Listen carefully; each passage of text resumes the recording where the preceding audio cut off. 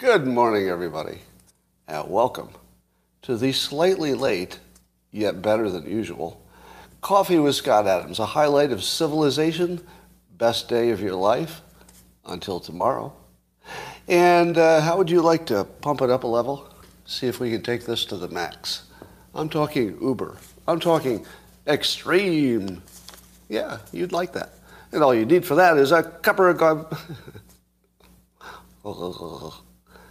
mug or a glass, a tankard, chalice or stein, a canteen, jug or flask, a vessel of any kind. Fill it with your favorite liquid. I like coffee. And join me now for the unparalleled pleasure. It's the dopamine hit of the day. The thing that makes everything better. It's called the simultaneous sip. And it's happening now. Go. Oh, God, that's so good. Oh, that was a fresh one. That was good. Shall we start with the good news? Does anybody want the optimistic take on today? I got it. If you were to pick one person that you would trust to tell you what is going to happen with the stock market in the United States in the long term, who would it be? No fair saying me. No. Because you know where I get my information? I get my information from the person I'm going to talk about. Yeah, the answer is Warren Buffett. Warren Buffett is still investing substantially in United States stocks. Just bought a bunch of Apple, bought some other big investments. He has Coca-Cola, Bank of America, some other stuff. And here's what you need to know. If Warren Buffett is still investing big in America, he hasn't been wrong yet. Was it something like 70 years of investing? And for 70 years he's been saying the same thing. Don't bet against America. And then he puts all of his money in America and it works pretty much every time. So if Warren Buffett thinks the economy is at least strong enough for him to invest in America, well, maybe you should too. That's pretty good news. No, I'm not telling you should invest. That would be investment advice, which I don't give. But it's worth noting that the person who can give such advice is investing in America. Well, here's a little quiz for you. I'm going to see how many of you get this right. Rasmussen had a poll in which they were asking about the popularity of Attorney General Garland. And I want to see if you could guess what percentage of likely voters think that Attorney General Garland is doing a better job than most previous attorney generals. Anybody want to take a... Well, how are you doing this? What? How can it be that all of you are so close to the exact right answer? It's 26%. How do you do that? How do you do that? Wow. Okay. Look out for the fake Laura Ingraham quotes. Are you seeing them all over the internet? So it's something taken out of context. So what Laura Ingraham did say on, I guess, a podcast, somebody else's, that we'd see if we'd have to wait and see if voters are tired of the drama of Trump and are ready for something else.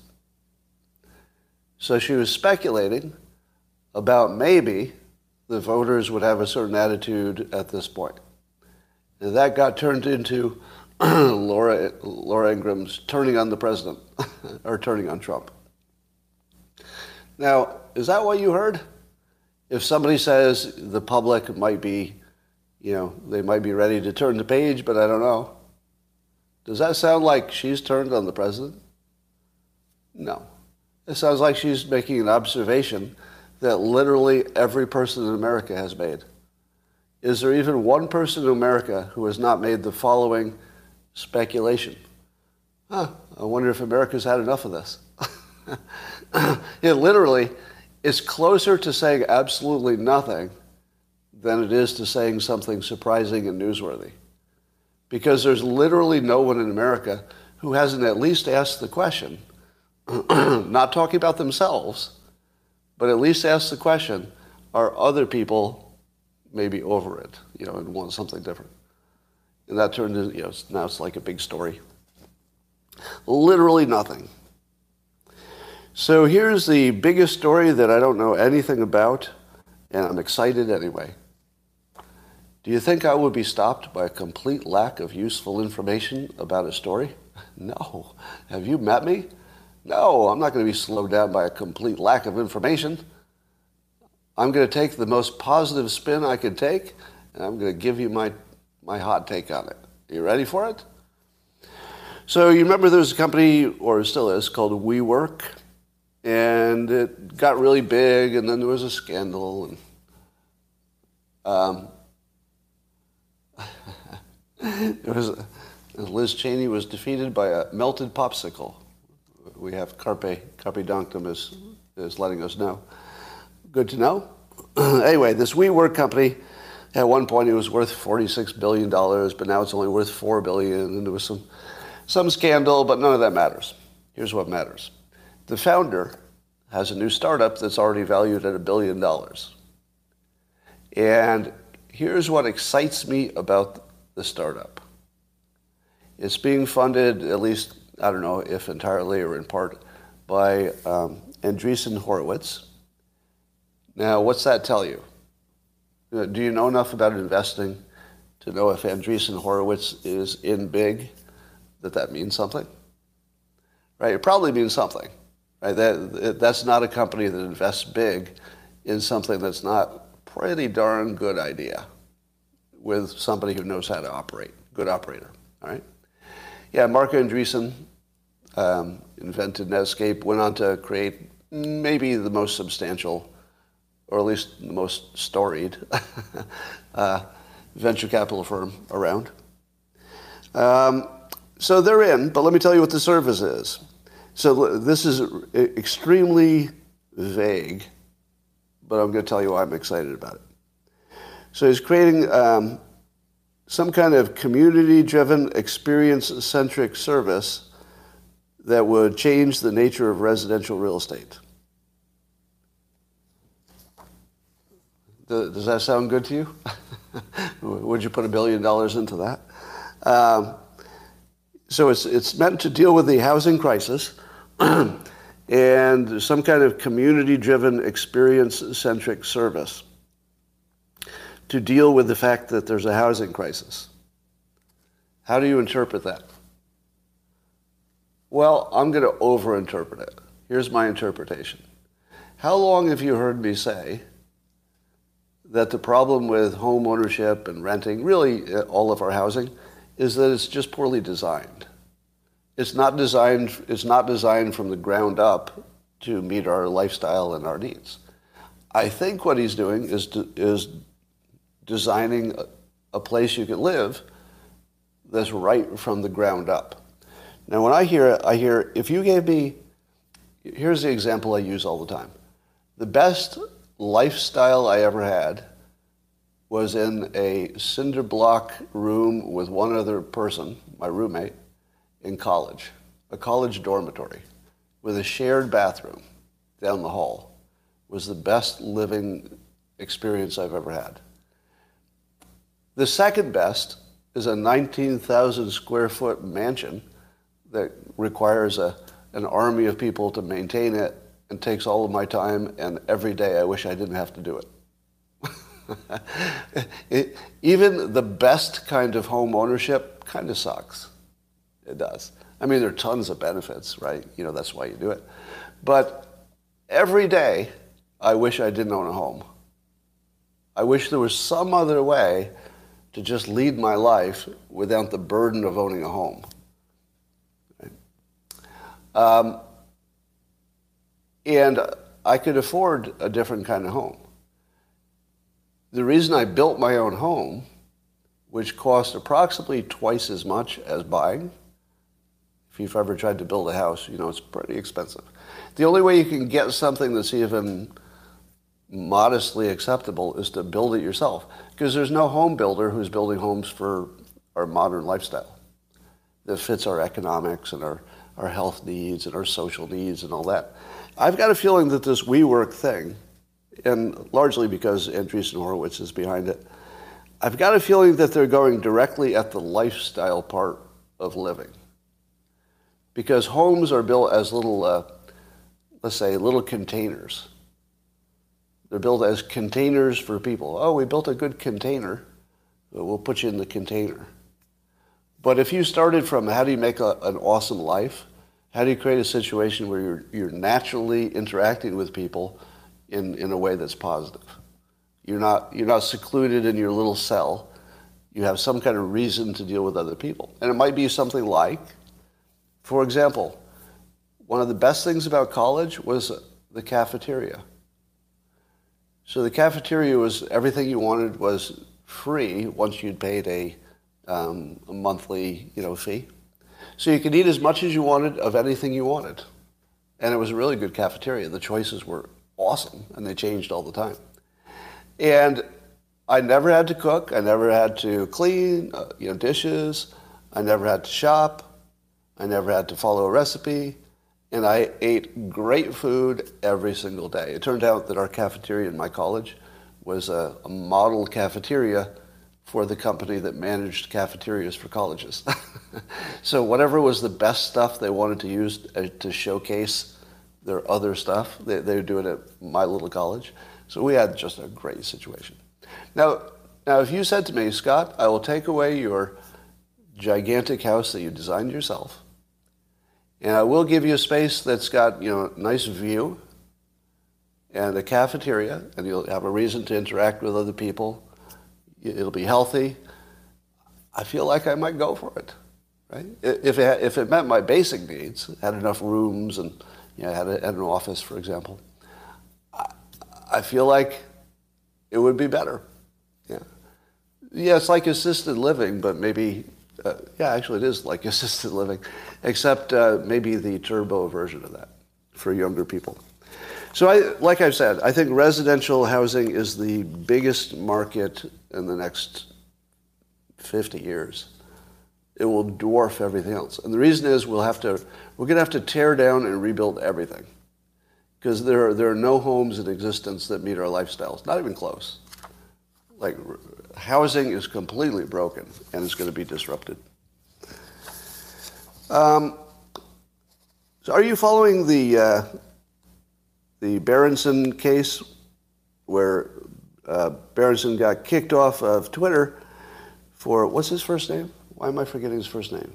Berenson, his first name, Alex, right? Alex Berenson. So he was saying lots of things that, let's say, the experts did not think were true about the pandemic. So he got booted off of Twitter, but now apparently they're going to let him back. And there's some documentation showing that the Biden administration may have been encouraging Twitter to kick him off for misinformation, according to them. Now, I'm going to test you here.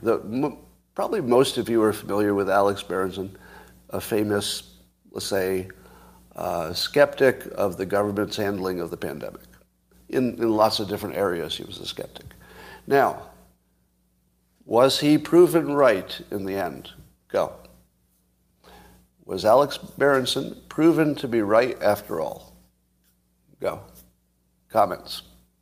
I'm seeing a wall of yeses over here, some not reallys. Don't know. Yes, 25%. Yes. Some no's. Some no's, but mostly yeses, and some people don't know. So my audience thinks mostly he's been proven right. I didn't see any of that. Are you sure you're not hallucinating? Because I literally didn't see him get anything right that I'm aware of. So maybe, has anybody done like a report card for his predictions? Here's what I think happened. I believe Alex Berenson got famous for being really bad at analyzing data, but every time he was really bad at analyzing data, he would come to the same conclusion, that the government was lying and wrong about whatever it was telling you about everything. Now, what would happen if instead of being bad at analyzing data. You were just somebody who didn't analyze any data at all. And you just said, I'm going to go out there and make a prediction that the government is lying to you and what they're saying is not quite correct. How well would you do? So it's the fog of war, it's a pandemic, nobody really knows anything. So you go out there and you make yourself famous by saying the government's wrong about everything. How would you do as a public figure? Really well. Really well. In fact, people would come to believe that you were sort of magic because you kept being right about stuff. Except that the way he got there is by being amazingly wrong at analyzing anything. That's how it happened. He analyzed incorrectly just study after study. That's what it seemed like to me, right? So this is my subjective impression of what was going on. So it looked to me like he got everything wrong, but he got the right outcome, or something close to it. So it drives me crazy, because you knew that there would be people guessing on both sides, and whoever guessed right would say that they were wrong. They were right all along, and it was obvious, and you shouldn't believe them. But it's sort of a trick, because either the government was going to be mostly right, and it would have been good to follow their lead, or it would turn out that maybe they were more wrong than right. It was going to be one of those things. And there were people on both sides. So what are the people, let me ask you this. The people who were completely opposite of Berenson, how close were they to being correct? The people who were completely opposite of him, how close were they to being correct at the end of it, now that we can see things a little bit clearly? You're saying not close. Yeah, of course I'm priming you for this answer. Well, the opposite would be, I guess the opposite would be that masks do work, that vaccinations do stop the spread, that they are safer than not getting them, that it's good for children, that sort of thing. I would say they're mostly, at best, half right, at best. Right? So the people on the other side from Berenson didn't come out too well. But what did I tell you in the beginning of the pandemic? My clearest, most often repeated warning. Everybody's guessing. Somebody's going to guess right. When it's done, whoever guessed right is going to claim genius. That's what happened. That's what happened. I called that exactly. However, we have the two movies on one screen phenomenon. So we have both sides with opposite opinions claiming victory after it's all done. The people with who are pro-vaccination will tell you, well, sure, it didn't stop the transmission so much, but it sort of did in the first variant a little bit, but mostly it kept people from dying, so that's a big win. Right? That's what they're saying. They're saying, yeah, wasn't as good as we hoped, but it saved millions of people, so darn good thing we did it. We better give it to those children. And by the way, as far as I know, do a fact check on this, 100% of all civilized, let's say, industrialized countries, if that's even the term anymore, I would say 100% of all industrialized countries believe that the vaccinations are and were a good idea. Fact check me. There are no civilized countries who think the vaccinations were a bad idea. Can you fact check that? Now, I'm not saying that they're right. Right? I know most of you are anti-vaccination, and I'm not disagreeing with you. I'm just asking you what the facts are, and if we're all aware of the same facts, see if we're on the same page. In my opinion, I think 100% of the industrialized countries are on the same page, which most of you think is wrong still, right? That one's kind of hard to explain, isn't it? Kind of hard to explain. Now remember, if somebody stopped vaccinations during Omicron, that's where opinions start to diverge legitimately, because Omicron's a different level of risk. Problem was a lack of conversation. WEF explains it. So you think it's the WEF that explains everything? So one view would be that all of the industrialized medical communities are slaves to what? The WEF? Or slaves to possibly Fauci?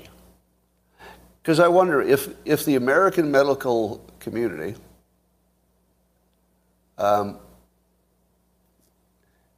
if you got COVID after getting a vaccine, you have a trigger that others don't. Okay, maybe. Could be. Could be. All right, so we're not talking about whether any of this is true or not true. Those conversations are no longer interesting. But I do think it's fascinating watching the Berenson phenomenon. So one view is that, and by the way, I think that he's valuable, although mostly wrong. Valuable, but mostly wrong.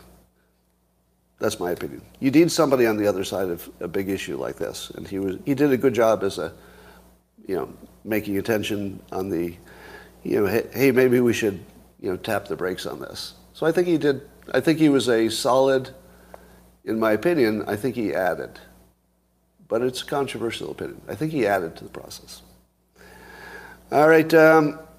Would you like an update on the 13th hoax? Everybody knows what the 13th hoax is, right? So the 13th hoax is that Trump had any kind of important nuclear secrets at Mar-a-Lago. To me, that's ridiculous, or at least that he knew about it. The suggestion that he knew about it, and there were sensitive nuclear secrets, and he didn't want to give them back. No. No, there's no chance that's true. Really. People, there's no chance that's true. Just think it through. Trump had sensitive nuclear secrets, put them in a warehouse in Mar-a-Lago, had some reason to keep nuclear secrets. I don't know what that would be. And when asked to return them, refused. That's sort of the story we're being told. There's no chance that's true. None. I mean, really, there's no chance that's true. Anyway, so here's my summary of the 13th hoax. And I have to do it in this accent. Fool me 12 times, not gonna fool me again. So that's the tagline for the 13th hoax. Fool me 12 times, not gonna fool me again. But I guess they are.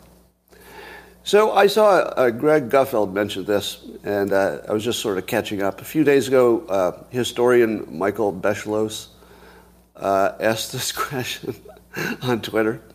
He said, any possibility that certain foreign governments Trump loves wanted American nuclear secrets from him? Now, Michael Beschloss, and this is what Greg pointed out, I thought he was like a serious historian.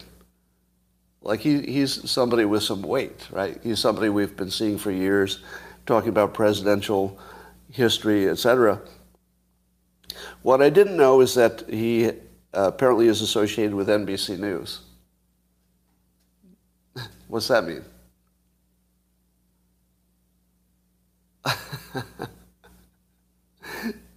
Yeah.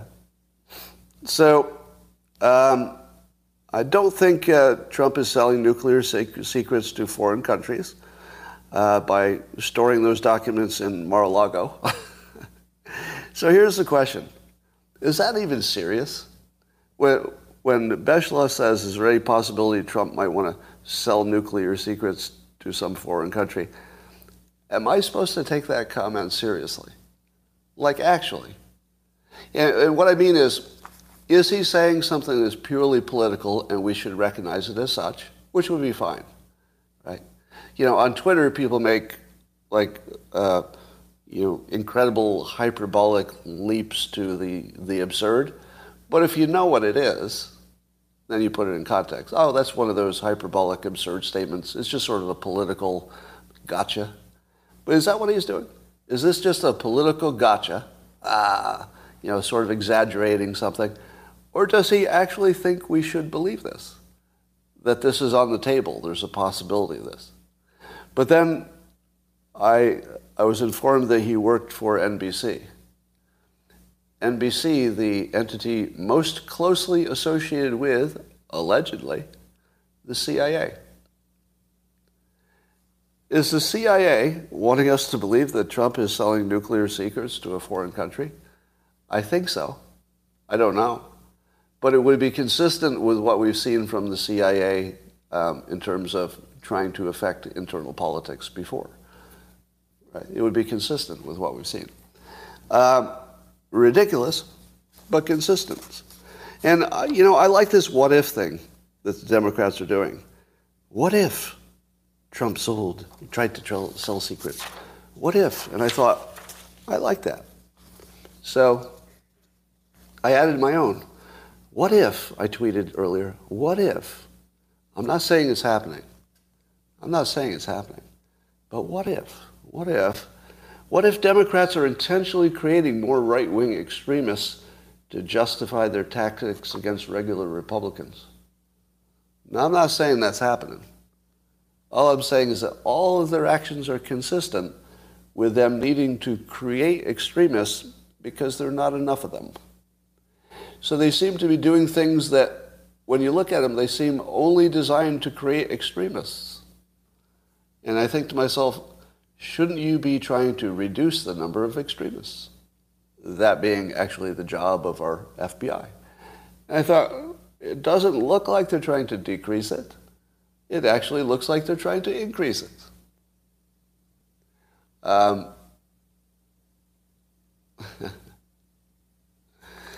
Yeah. All right. So I'm not saying it's happening. I'm just saying they're acting like they're trying to create more extremists. Here's a little story for you that should make you feel good. So Twitter, I guess the Department of Justice has found guilty an employee of Twitter who formerly was of Walnut Creek, California. Do you know where Walnut Creek, California is compared to me? It's like right over there. It's like where I shop. It's where I go to dinner, the Walnut Creek. So it's like right here. So this guy from Walnut Creek, but he wasn't working in Walnut Creek at the time. He was residing in Seattle. And he is accused of, and apparently they have evidence of, that he was giving private Twitter information to Saudi Arabia and the Saudi royal family, specifically about critics of Saudi Arabia, I assume. So what do you think of that? So there was an insider, but here was his job. He was the media partnership manager for the MENA region. So he was a media partnership manager. Do you think that somebody with the title media partnership manager should have access to private Twitter information? What kind of job has access to the private Twitter information? Could the manager of media partnerships look at my direct messages? Can my private direct messages be seen by the media partnership manager? Really? Maybe. I don't know. But apparently, I mean, according to the legal system, yes. Now, how many other Twitter employees can look at personal information of people? Don't know. How many Twitter employees can tweak the algorithm to change the results? One? Lots of them? Are there lots of people who could make a change in their little area, but as long as it compiles right, nobody really knows? I don't know. If you told me that an employee who is the manager of media partnerships could access private Twitter data, I would have said that's not a thing. Nobody's going to do that. No company would allow that. But apparently it happened. So if you think this is bad news, I think you're just a pessimist. Because here's what you should think is the good news. Despite the fact that Twitter had this fairly massive hole in their security, don't you feel good to know that all 50 of our election systems in the United States don't have this kind of problem? They don't have an insider who has access to anything or could change anything. And I feel as if we don't give enough credit to the programmers for our 50, I guess there are 51, different election systems, because they use different digital technology. It's not all about paper, right? Because even the paper stuff has to be reported digitally. So all the systems have some digital connection. And unlike Twitter, and I think some of these state election people, maybe Twitter should hire them to find out how they do it. Because Twitter, you probably thought Twitter is like a big multi-billion-dollar company, and you're thinking, well, they hire the best security people. But obviously, they're not operating at the level of each of these state election systems. So the state election systems that have operated flawlessly without any insider problems whatsoever seem to be able to do this. And not only do they do it every election, time after time. So they're doing it for congressional, local elections, state elections. They're doing it for national elections. The internal digital security for all 51 of these elections is tight as a gnat's ass, as my dad used to say, tighter than a gnat's ass. And isn't the obvious thing is that Twitter should just hire some of these people to teach them how not to have any insiders working for your company who could take a bribe or something like that. So it's pretty amazing. So a lot of you are looking at the negative side of this, and you should really look at the positive. The positive is that our election systems have figured out how to do something that Twitter can't do for data security. What's interesting is that not only can Twitter not do it, but none of the large companies can. Google can't. Google hasn't figured out how to never have an insider do something bad. But all 51 election systems have nailed that. And standing ovation. For our election systems, please, give it up. Everybody, give it up. 51 election systems with no security problems, no problems with insiders doing things that we don't know about. That's the kind of accomplishment that does not get heralded as much as it should. Not as much as it should. So let's all take a moment to thank the excellent men and women who are working on our election systems, the digital parts, because those are flawless. All right, so the DOJ says it's not going to release the affidavit, the part that tells us anything interesting about the Mar-a-Lago situation. But maybe we'll get to see it because Justice Watch and I think Tom Fedden, who, by the way, is not an attorney. I don't know if I've ever mentioned that before. Has anybody ever brought up that point to me? Yeah, actually, Tom Fedden told me himself he was not an attorney because I mentioned he was once. I just figured he should be because he seems like he should be. I don't know. I just assume everybody's an attorney. He does have too many muscles to be an attorney. I don't know. Are you allowed to have that many muscles if you have a law degree? I don't think I've seen anybody with arms that big who also has a law degree. So I think there's some kind of prohibition against that. Anyway, so the Trump legal team, instead of saying, yes, release the affidavit, they're saying we're going to wait and see how this lawsuit turns out. Which is an interesting, weak way to say it, isn't it? And I think Trump came out a little bit stronger in favor of it, but not until he found out it wouldn't be released. I think Trump is confident that it won't be released. Because remember, he doesn't know what's in there. Trump would just be guessing that if it got released, it would be somehow positive for him. But he doesn't know what's in there. Do you? I do. I know what's in there. Do you know how I know what's in there? Because the hoax pattern is always the same. So Jack Posobiec has some reporting. He has some kind of sources. And if you don't follow Jack Posobiec on Twitter, You need to. Like that, he's one of the must follows because he just hears stuff before other people do. He's going to give it to you in a way that you haven't seen in other places, right? So that's a must follow. So his take is that the affidavit is probably full of stuff such as a Maggie Haberman report in in a newspaper, followed by some innuendo and maybe some rumors. It's a little bit of hearsay, wrapped up in the little media smear thing where somebody reports on it and then somebody talks about the report and then you could talk about everybody talking about it and pretty soon there's lots of innuendo, but really it's all just manufactured.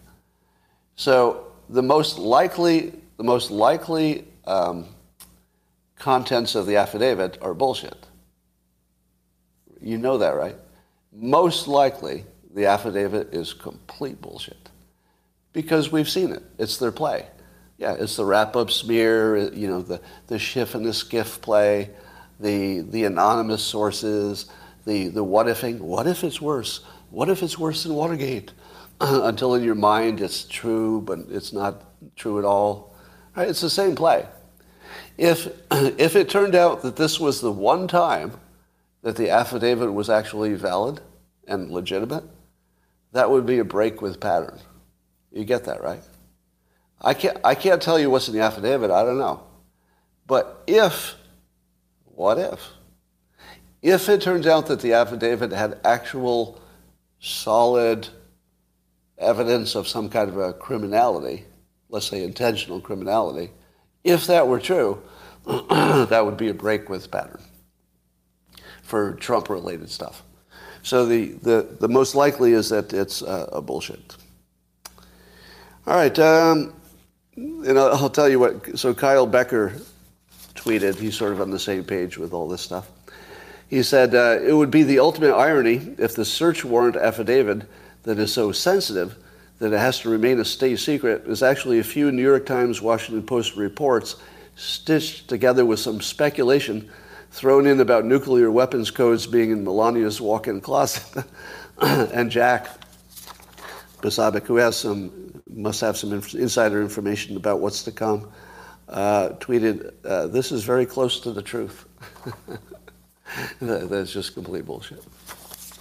We'll see. So I guess the FBI is raising the alert about, white supremacists and extremists. And there are even some chatter about a dirty bomb attacking the headquarters of the FBI, and that's pretty alarming. But here's the question that I could ask that the rest of you can't, because you have jobs and you need money, stuff like that. Say, this is why you need me. There are just some things I can say that other people just can't say in public. Here comes another one. I tweeted this too. If your actions cause American citizens, the people who are on your side, to openly discuss bombing your headquarters, self-reflection is in order. And I recommend this sample question. Was it something we did? Now, you know why you can't say that? Tell me why you can't say that, but I can. Because it will obviously be misinterpreted as I'm encouraging violence against the FBI. Of course I'm not. When have I encouraged violence against U.S. citizens? I don't do that. Right? Yeah. So I can say it because I can take the heat, but you can't. So freedom of speech is really sort of spotty, isn't it? In this case, I have it, sort of. I'm going to pay for it. But I didn't mind the price, so I get to say it.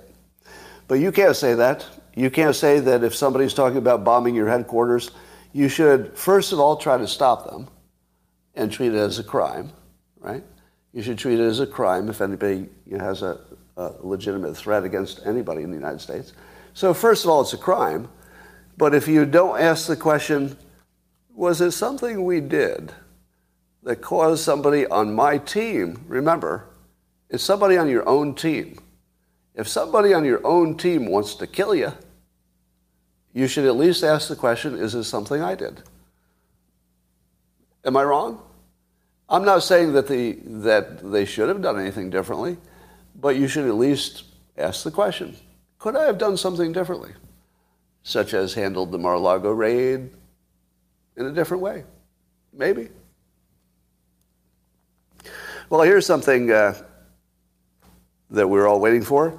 A judge has ruled on the Twitter versus Elon Musk situation that Twitter must turn over its hidden documents that have something to do with how many bots there are or how they calculate it.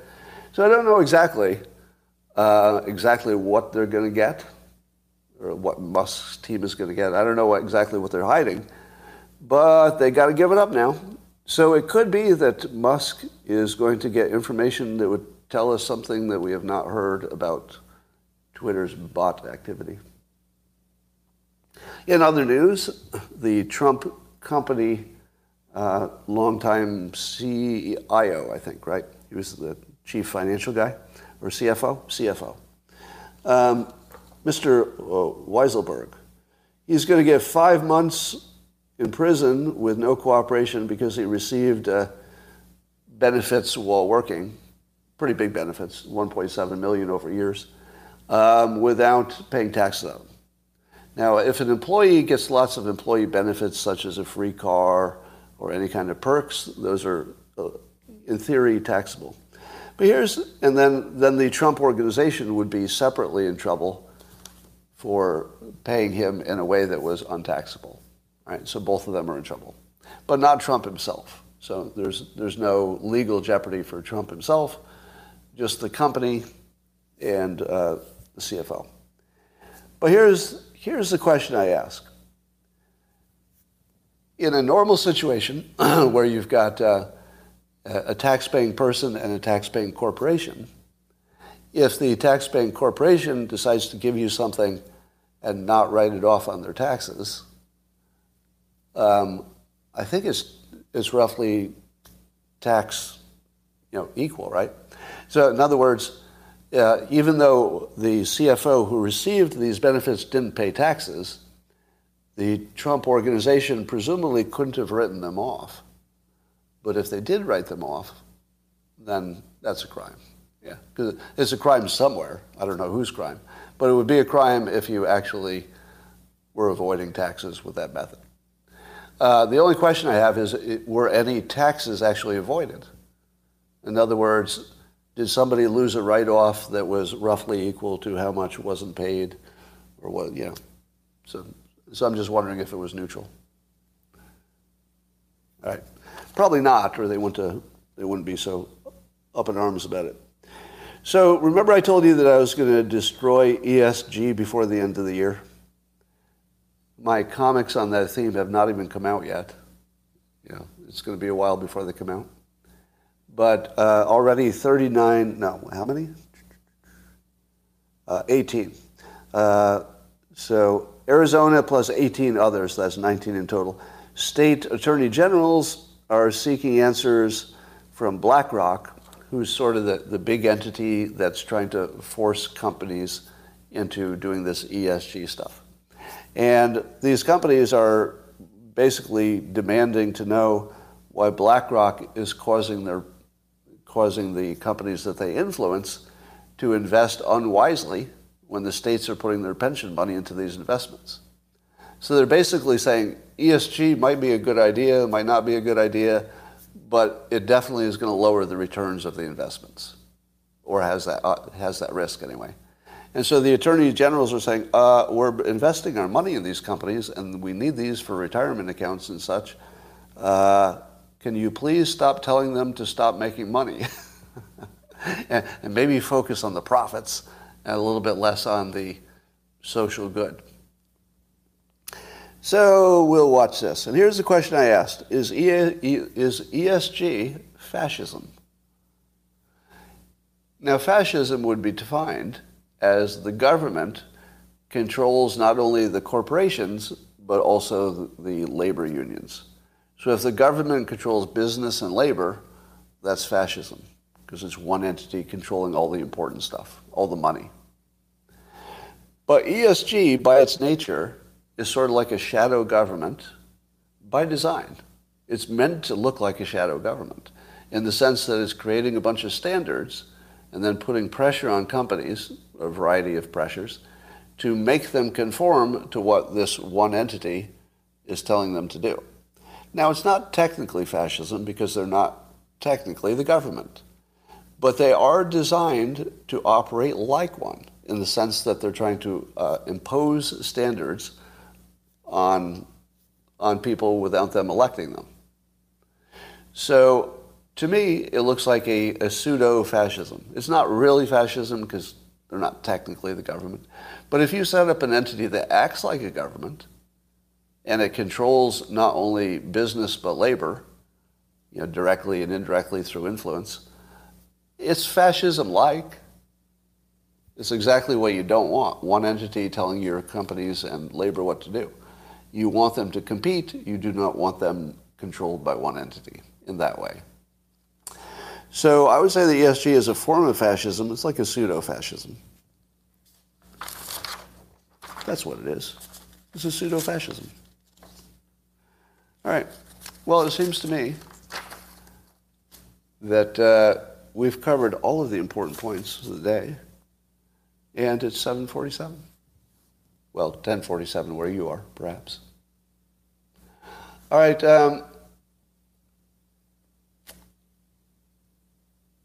Do you think many want to believe the fake news? Yeah. I mean, the reason fake news works is that some portion of the public wants to believe it. So if the fake news said, Trump murdered somebody on Fifth Avenue, really, people want to believe that because it'd be a good story. So yeah, the fake news is based on people wanting to believe it. Antifa is against ESG, are they? Oh yeah, Minneapolis Teachers Union agreed to a contract which gives priority to non-white teachers. So there's a union contract for teachers that says if there are layoffs, the white teachers go first. If there are layoffs, the white teachers go first. It's in the union contract. So, there's some stories where you don't need any commentary, do you? Is there anything I need to add to that? Like your mind just filled in everything that needs to be said about that story. They have an actual signed contract that says that white people will be fired first. Do you know where that happened before? Where I worked. Yeah, where I worked. So that was, many years ago now, over 30 years ago. And you all know my story. I tell it too often. I was told directly by senior management that I couldn't be promoted because I'm white and male. Directly. In those words, I was told that I would no longer have a chance of promotion until something changed, and they couldn't tell me when that would ever happen because it would take years, presumably. But think about that.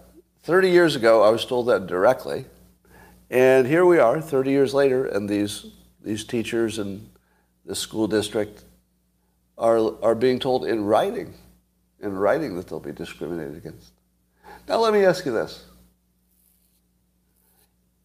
if I were to give advice to Black Lives Matter,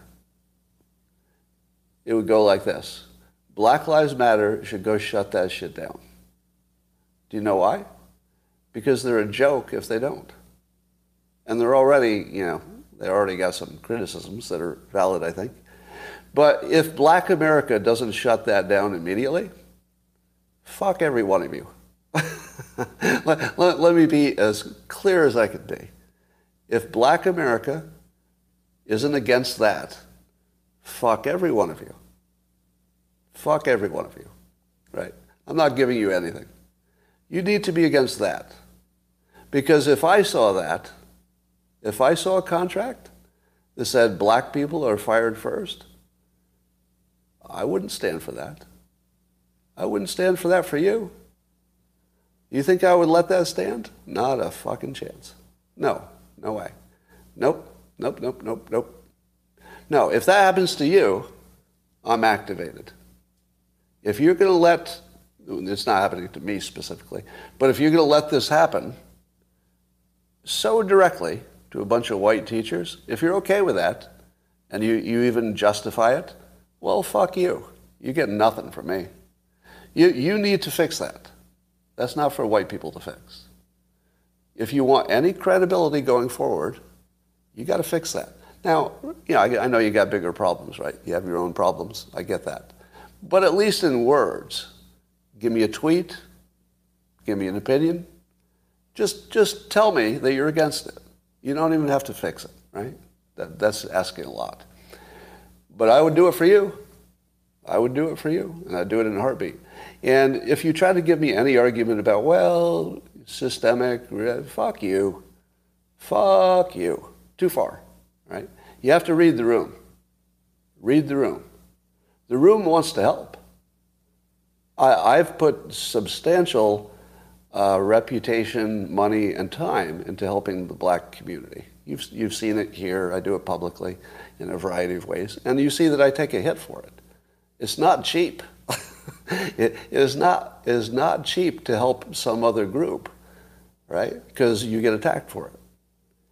And this is too far.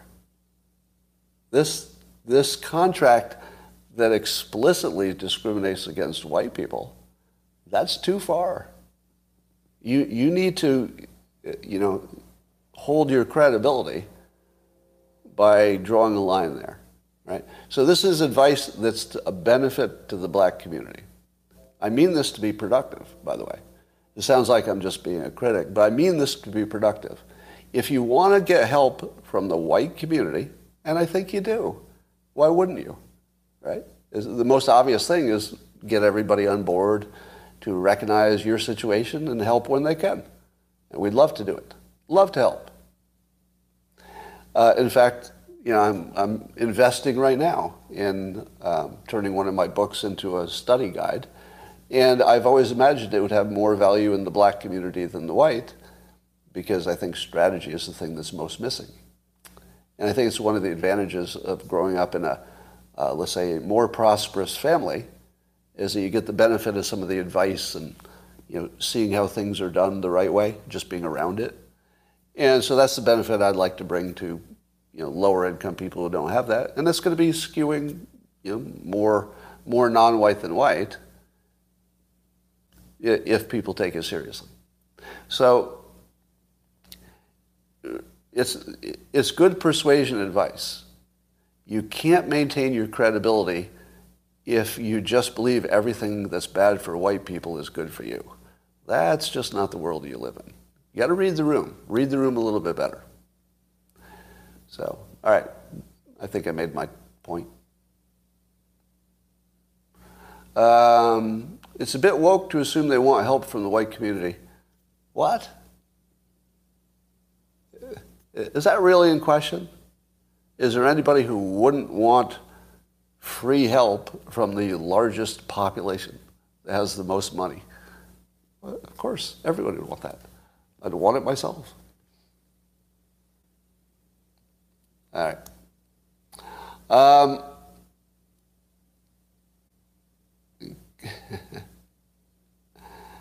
All right, I'm seeing if you have any comments that are worth jumping on. Yes, who is they exactly? Do you think wokeness is going to go away as a term?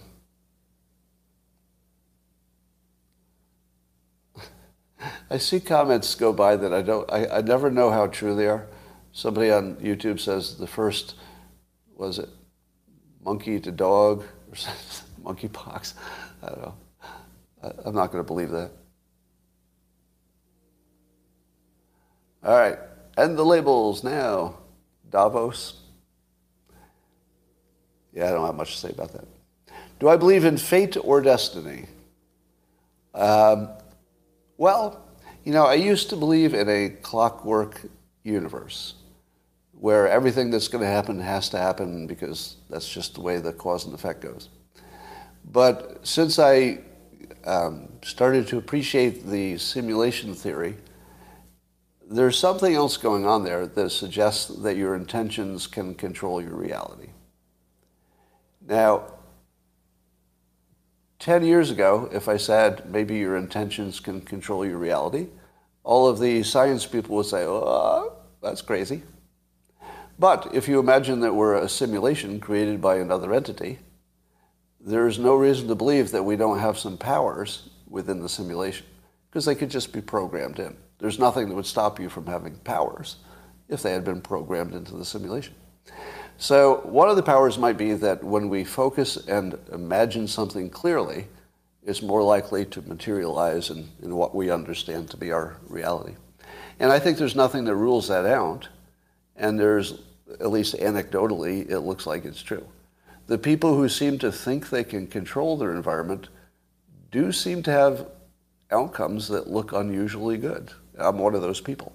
I believe I can control what I perceive as my reality anyway. Maybe not a real reality, but what I perceive as my reality, I feel I can control in ways that don't make sense by any cause and effect, traditional classic way of looking at the world. Now, I'm still skeptical enough that I'm open to the fact this is just a psychological artifact and has nothing to do with reality. But it's where my head is at the moment. So at the moment, I do not believe in fate. I believe that we're authoring our reality, or that some of us can. I don't know if everybody can. All right. Yeah, right. A model of reality doesn't need to be true. It just needs to work. And what that usually means is that it's predictive, right? If your model of reality predicts, it's probably pretty good. It's the best you can do. How do you practice these intentions? Well, that's what affirmations are. So if you just visualize what you intend, you act on your intentions, so your body, your brain, your focus, the amount of time you think about it, the clarity, especially the clarity. Vague intentions don't have any power. A clear intention does. So when Bill Gates said, we're going to put a computer on every desk or something like that, that's as clear as you could get. Microsoft did okay. Right. And I think also that Steve Jobs was a master of clarity. And I don't know how he did it. Maybe it's by being a bigger bastard or something. But I feel in my life, if I say, all right, I'll give you a concrete example. When I was designing my house and it was time to do the landscape, I had a landscape architect. And I said, I have one primary number one rule for designing what plants and bushes are on my lawn. They can't be the kind that lose their leaves in the winter, because this is California. Why in the world would I have any kind of a plant life that loses its leaves just because it's winter? There are plenty of them that don't. So I said, that's the rule. It's the only rule. I'm not going to over-design it. I have one rule. They can't lose their leaves. So a few weeks later, I get the design. It's very complete, and there's a drawing of every bush with a name of every bush. And I don't understand the Latin names of the bushes. So I can't really even tell what they are by looking at the picture. So I asked, okay, since I only had one requirement, do any of these plants lose their leaves? And he goes, well, I go, all right, let me point to one. Does this one lose its leaves? Well, yes, it does. And I said, what? What? What part of there's only one fucking thing I care about did you not understand? And then he explained it to me this way. The plant that I put in there for a month or two a year will have these wonderful little flowers. You're going to love them.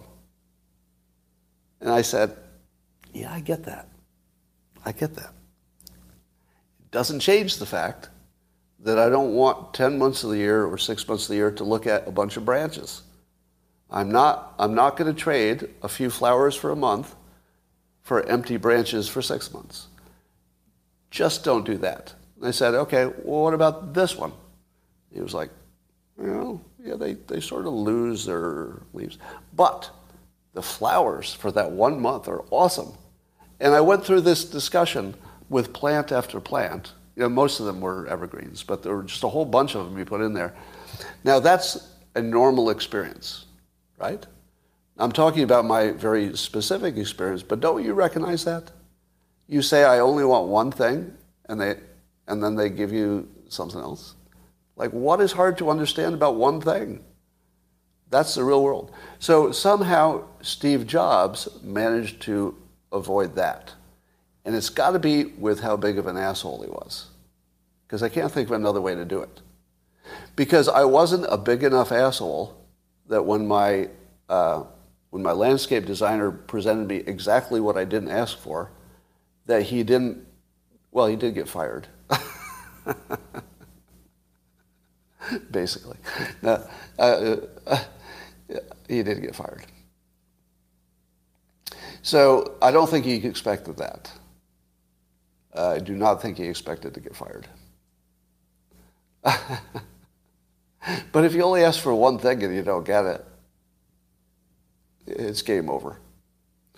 So one of my problems in management is that my personality fools people into thinking I'm flexible. If I were your boss, wouldn't you think I'm pretty easygoing? Well, he's not going to get me into trouble. He'll be flexible. I can work from home, come in late, whatever I want. And the problem is that I'm flexible until I'm not. And then there's no warning. There's no warning. You can do anything you want, within the zone of stuff I don't care too much about. But the moment you get into the zone I do care about, well, I don't have any problem firing your ass within 10 seconds. I've fired enough people that it's pretty easy. Right? Same, right? So I'm a terrible manager, if I can confess. I think a good manager would either be, give you lots of warning, try to manage you back into line the whole time. I don't have that kind of personality. I wish I did. And I'm not bragging. It's like it's a personality flaw that I'm talking about. I just don't have that warning thing. If somebody goes too far, I'm just kind of done with them. All right. That's all for now. That's right. I'm not a manager. I'm a leader. But I think I can't be a good leader either because Steve Jobs had that I will destroy you if you don't give me what I want personality. And you kind of need that to be a leader. I don't have that. All right. That's enough for now. Talk to you later, YouTube.